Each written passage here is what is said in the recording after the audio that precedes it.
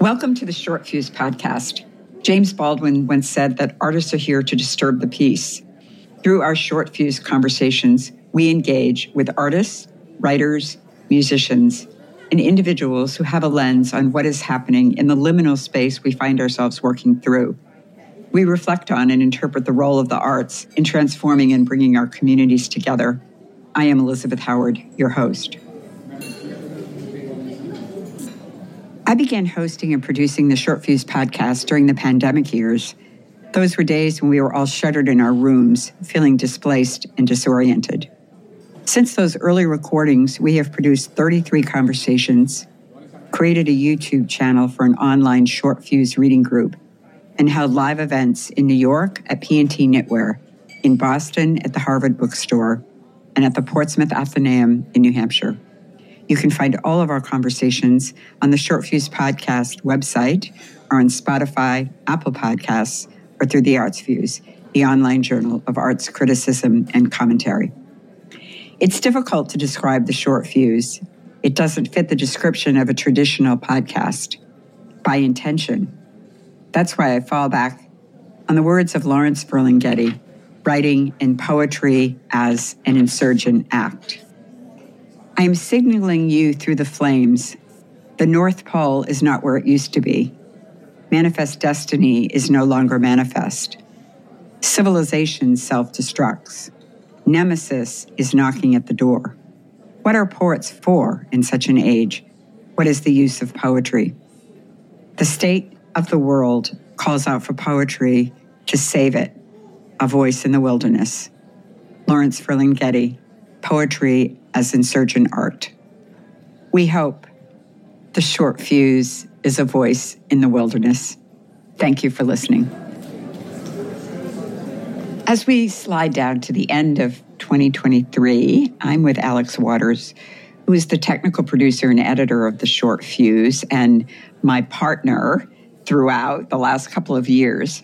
We're at the Del Area Cafe on 111th Street in East Harlem. It's a lovely street just off 3rd Avenue. And Del Area actually roasts Italian coffee. It's open every day for breakfast until 5 o'clock, a charming atmosphere that attracts people who come here to work or enjoy a conversation with friends. But I guarantee you a wonderful cup of coffee and wonderful pastries. There's something about this East Harlem neighborhood that feels authentic, that is like the old New York. And interestingly, authentic is the Merriam-Webster word of the year, which was announced last week. I actually think my word would be disruption, but Merriam-Webster selected the word authentic in a nod to the rise of artificial intelligence and a spread of misinformation on social media platforms.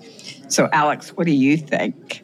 I think that authentic and disruption are both good words. Something I also found interesting was the Oxford word for the year 2023 is riz, which is a shortened version of the word charisma.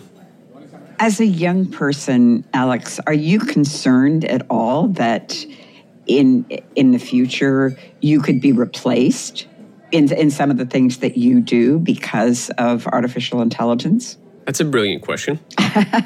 So as I listen to people talking on podcasts or in passing, a theme that I do notice that comes up around artificial intelligence is, while there probably will be a lot of jobs that are replaced, the people that are able to maintain their position and even take it further would be people that can learn and figure out how to leverage the artificial intelligence to do things that they couldn't have done in their previous capacities. Mm-hmm. So for example, if someone's a copy editor, there are numerous platforms that can automatically do copy editing, but they lack human sensibilities. Mm-hmm. So in one sense, it's easier for AI to do a big batch of work, whereas it would take someone a long time to do that themselves. But what a copy editor can now do is they can look at that batch of work that gets done and spend less time tweaking and modifying words and grammatical things. They can actually now focus on the larger aspects, and they can make their time more valuable because they now have more bandwidth to do bigger picture things. Now they're adding value to their role. So there's two ways to look at it. the way that I would look at it is I'm trying to leverage these tools to give me more time to do what only I can do on a project. When I was thinking about words, then I thought there's always a color of the year. So I wondered what was the color of 2023, which is actually announced at the beginning of the year. So that would be last January. And it's magenta, Viva Magenta. Because they described that color, Pantone described that color as being powerful and empowering. But I thought that it was actually appropriate when we think of the wildfires and the wars. It's something bold, and we certainly had many things happen this year. That's why I look at the word disruption. And I thought, Alex, let's look back at some of the episodes and the conversations that we had this year. One of the ones that people really loved was my conversation with Kyle DeCunian, who's director of the Poetry Project. The title of that was Unfamiliar Territory. I think in this environment, we need poetry. There's so much that we're reading that's technical and difficult and frightening. And there's something about poetry that helps us through this. Let's listen. I was just really drawn to the ways that poetry activated something in me without understanding. I could have an emotional response to the poem without requiring my surface level conscious understanding of it. We all have so many habits and obligations of language that we need to attend to during a day. So even in my poetry administrative job, most of my day is responding to emails and filling out grant applications and coordinating different aspects of production. I'm sort of revitalized by poetry because it undoes those models of requirement. I like the Eliot suggestion of a superseding as opposed to an active countering. I think that poetry out of necessity comes from some place that surprises us. We are not in control of poetry. Poetry requires some kind of unbridling. I don't think that I chisel the poem into being. I think I'm trying to undo all of my inclinations to control, to let something else happen. We also did that conversation with Diane Glancy, who wrote the book Line of Driftwood, about Ada Blackjack, a woman who was left out with these explorers. And Diane found her diary when she was rescued.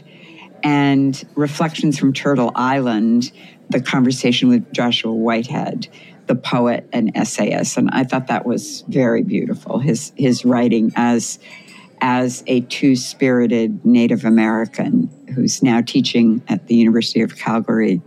Beautiful, beautiful work.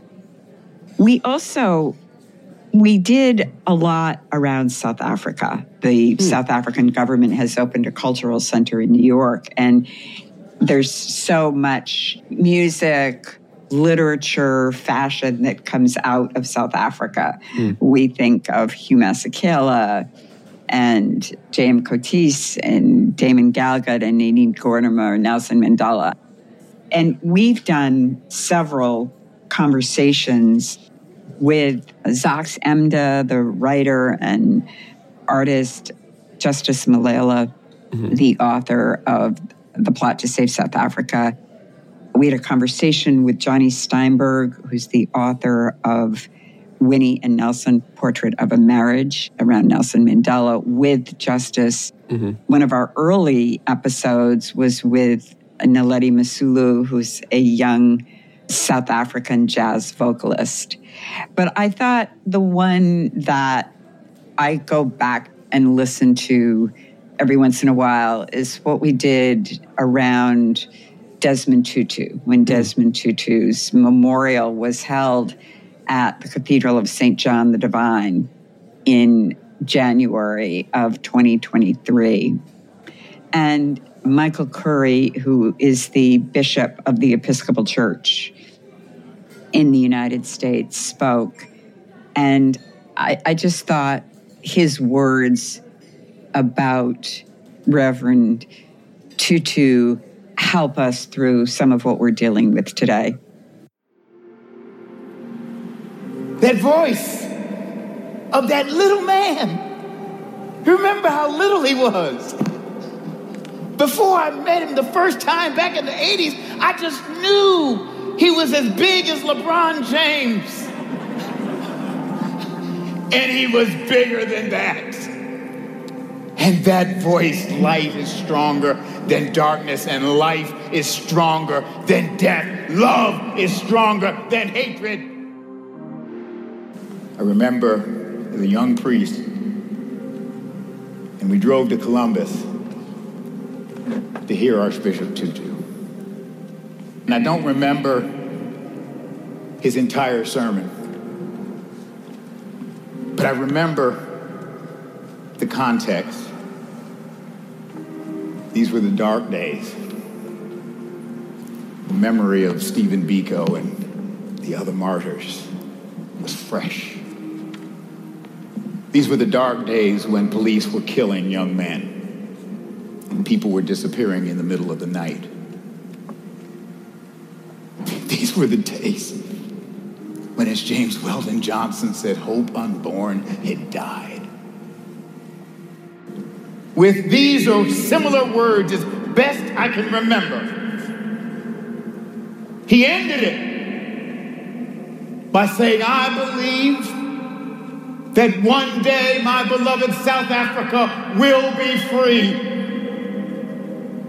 I believe that one day she will be free for all of her children.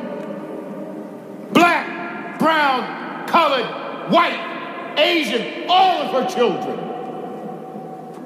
I believe that one day my beloved South Africa will be the land of all the rainbow children of God. I believe it. I haven't seen it, but I believe it because I believe in God. Such powerful words of imagining a world that could come together. And that's one of the reasons that I was so interested in Justice's book and the 10 days after Chris Hani, who had been very close to Nelson Mandela, was assassinated. And it was thought that this would probably end any possibility of ending apartheid and bringing people together in South Africa. And yet Nelson Mandela's words were able to help calm things down and bring people together. Because of COVID and because of people getting uprooted and their lives changing drastically, I think it gave people this space that we all needed to look internally and to understand, why are we doing the things we're doing? Why do we think that certain things are important? What actually is important to us? Why do we work as many hours as we work? The world at large was given space to really grieve the things they were doing before COVID that they may not have wanted to do. We've done a lot with social justice, Alex, and I know you felt as I did. One of the things that Valina Beatty, the author of the book Manifesting Justice, writes about is this woman, Tasha Shelby, who has been in prison, was given a life sentence when she was very young, accused of murdering her 2.5-year-old stepson through shaken baby syndrome. And in 2017, in fact, the medical examiner who had said absolutely that was the cause recanted. And now on the child's birth certificate, it says natural causes. But Tasha's still in prison. She's a 48-year-old woman. Oh. And she called in on the phone and we recorded her. Let's listen to that.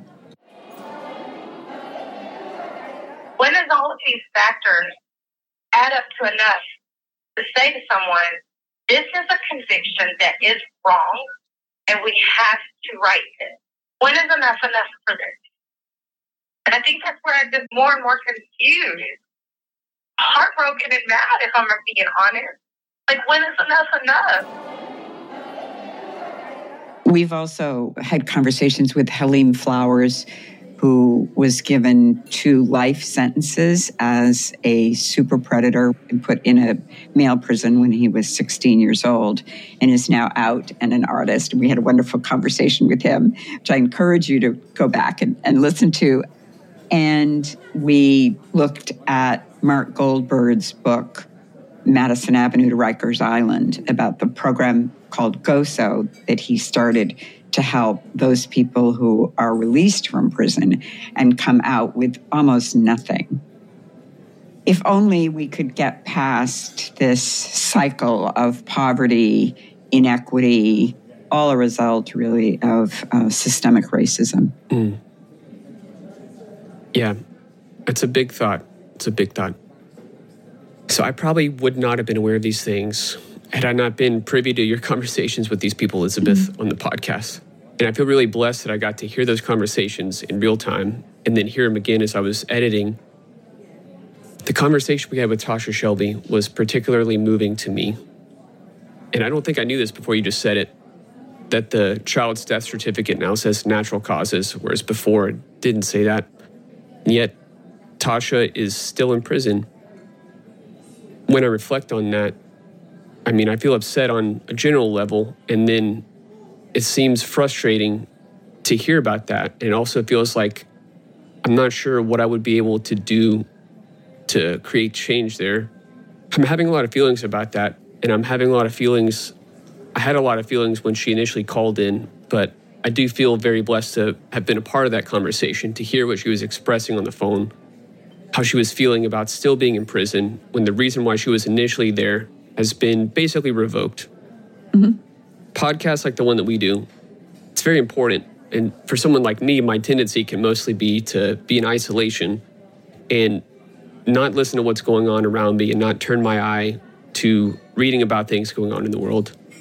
So I feel really blessed that I kind of had to pay attention to this because I was a part of the process of bringing those things to light on our podcast. And finally, our most recent conversations have been around literary criticism.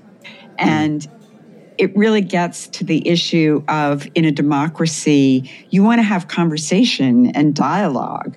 And when you look at criticism in its essence, it is responding in your own judgment, not necessarily saying that something is right or wrong, but rather what ideas are valid and perhaps ideas that aren't valid or how they could be amended. And we talked with 2 people, Ann Schulberg and Bill Marx.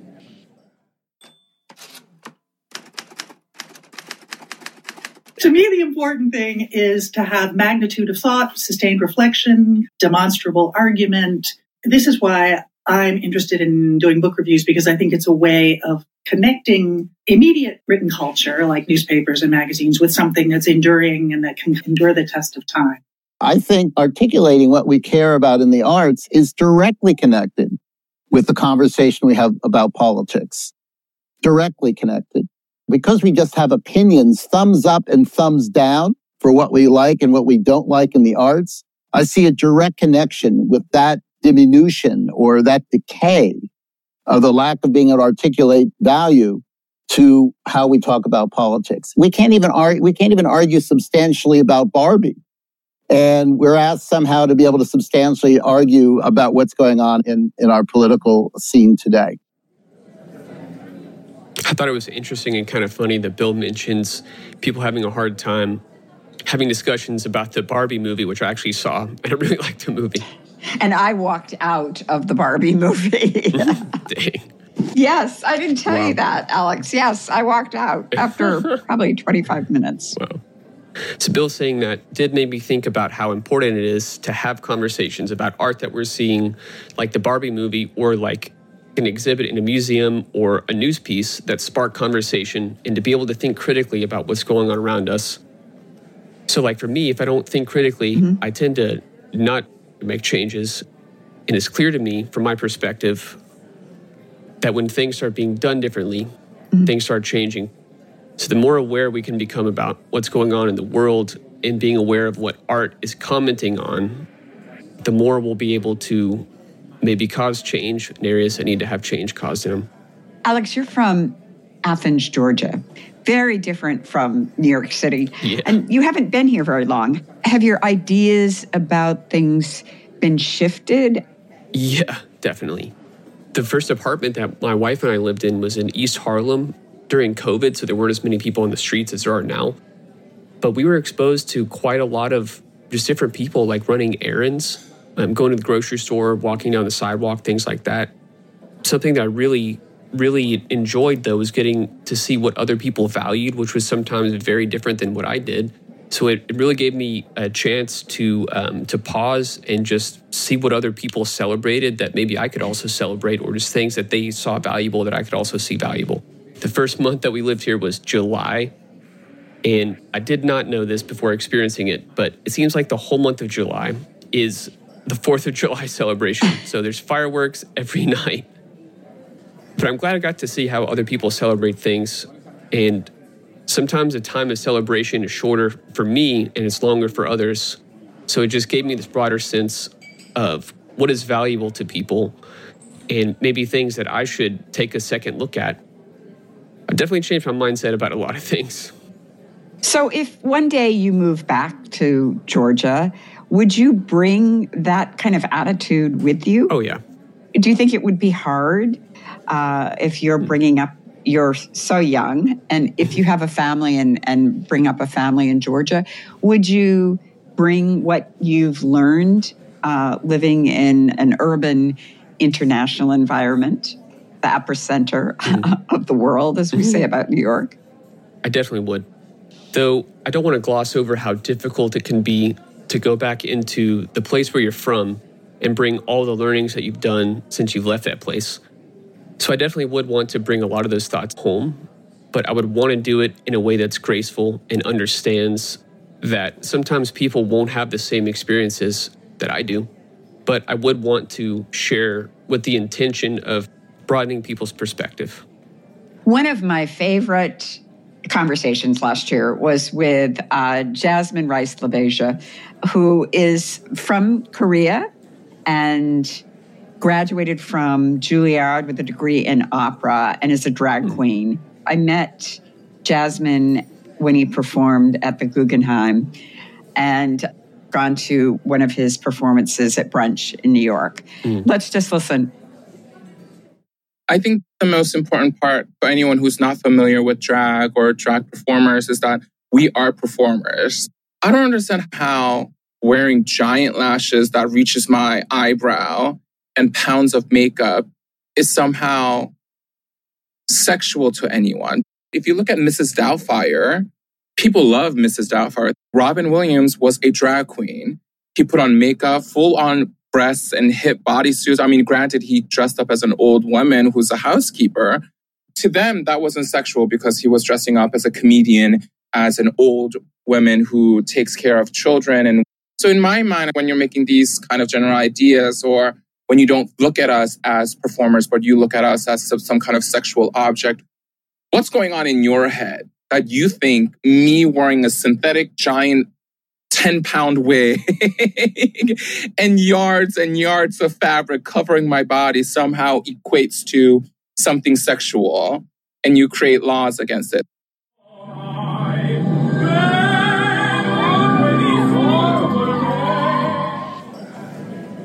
And I think when we think of people like Jasmine and the writers we've interviewed and the people we've talked with, they're the people who can help us through this transition we're definitely going through. As you said, Alex, it's a time of such change, and we need young people like you, and we need artists, writers, musicians, choreographers, helping to interpret the world through their own vision and through their own voice, so that we can create a world that is vivid and bold, is magenta, and perhaps has its own authenticity.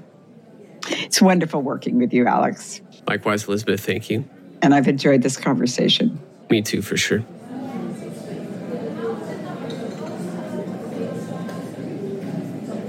I would like to thank Alex Waters, our technical producer, for his commitment to the Short Fuse, and Bill Marks at the Arts Fuse for his financial support.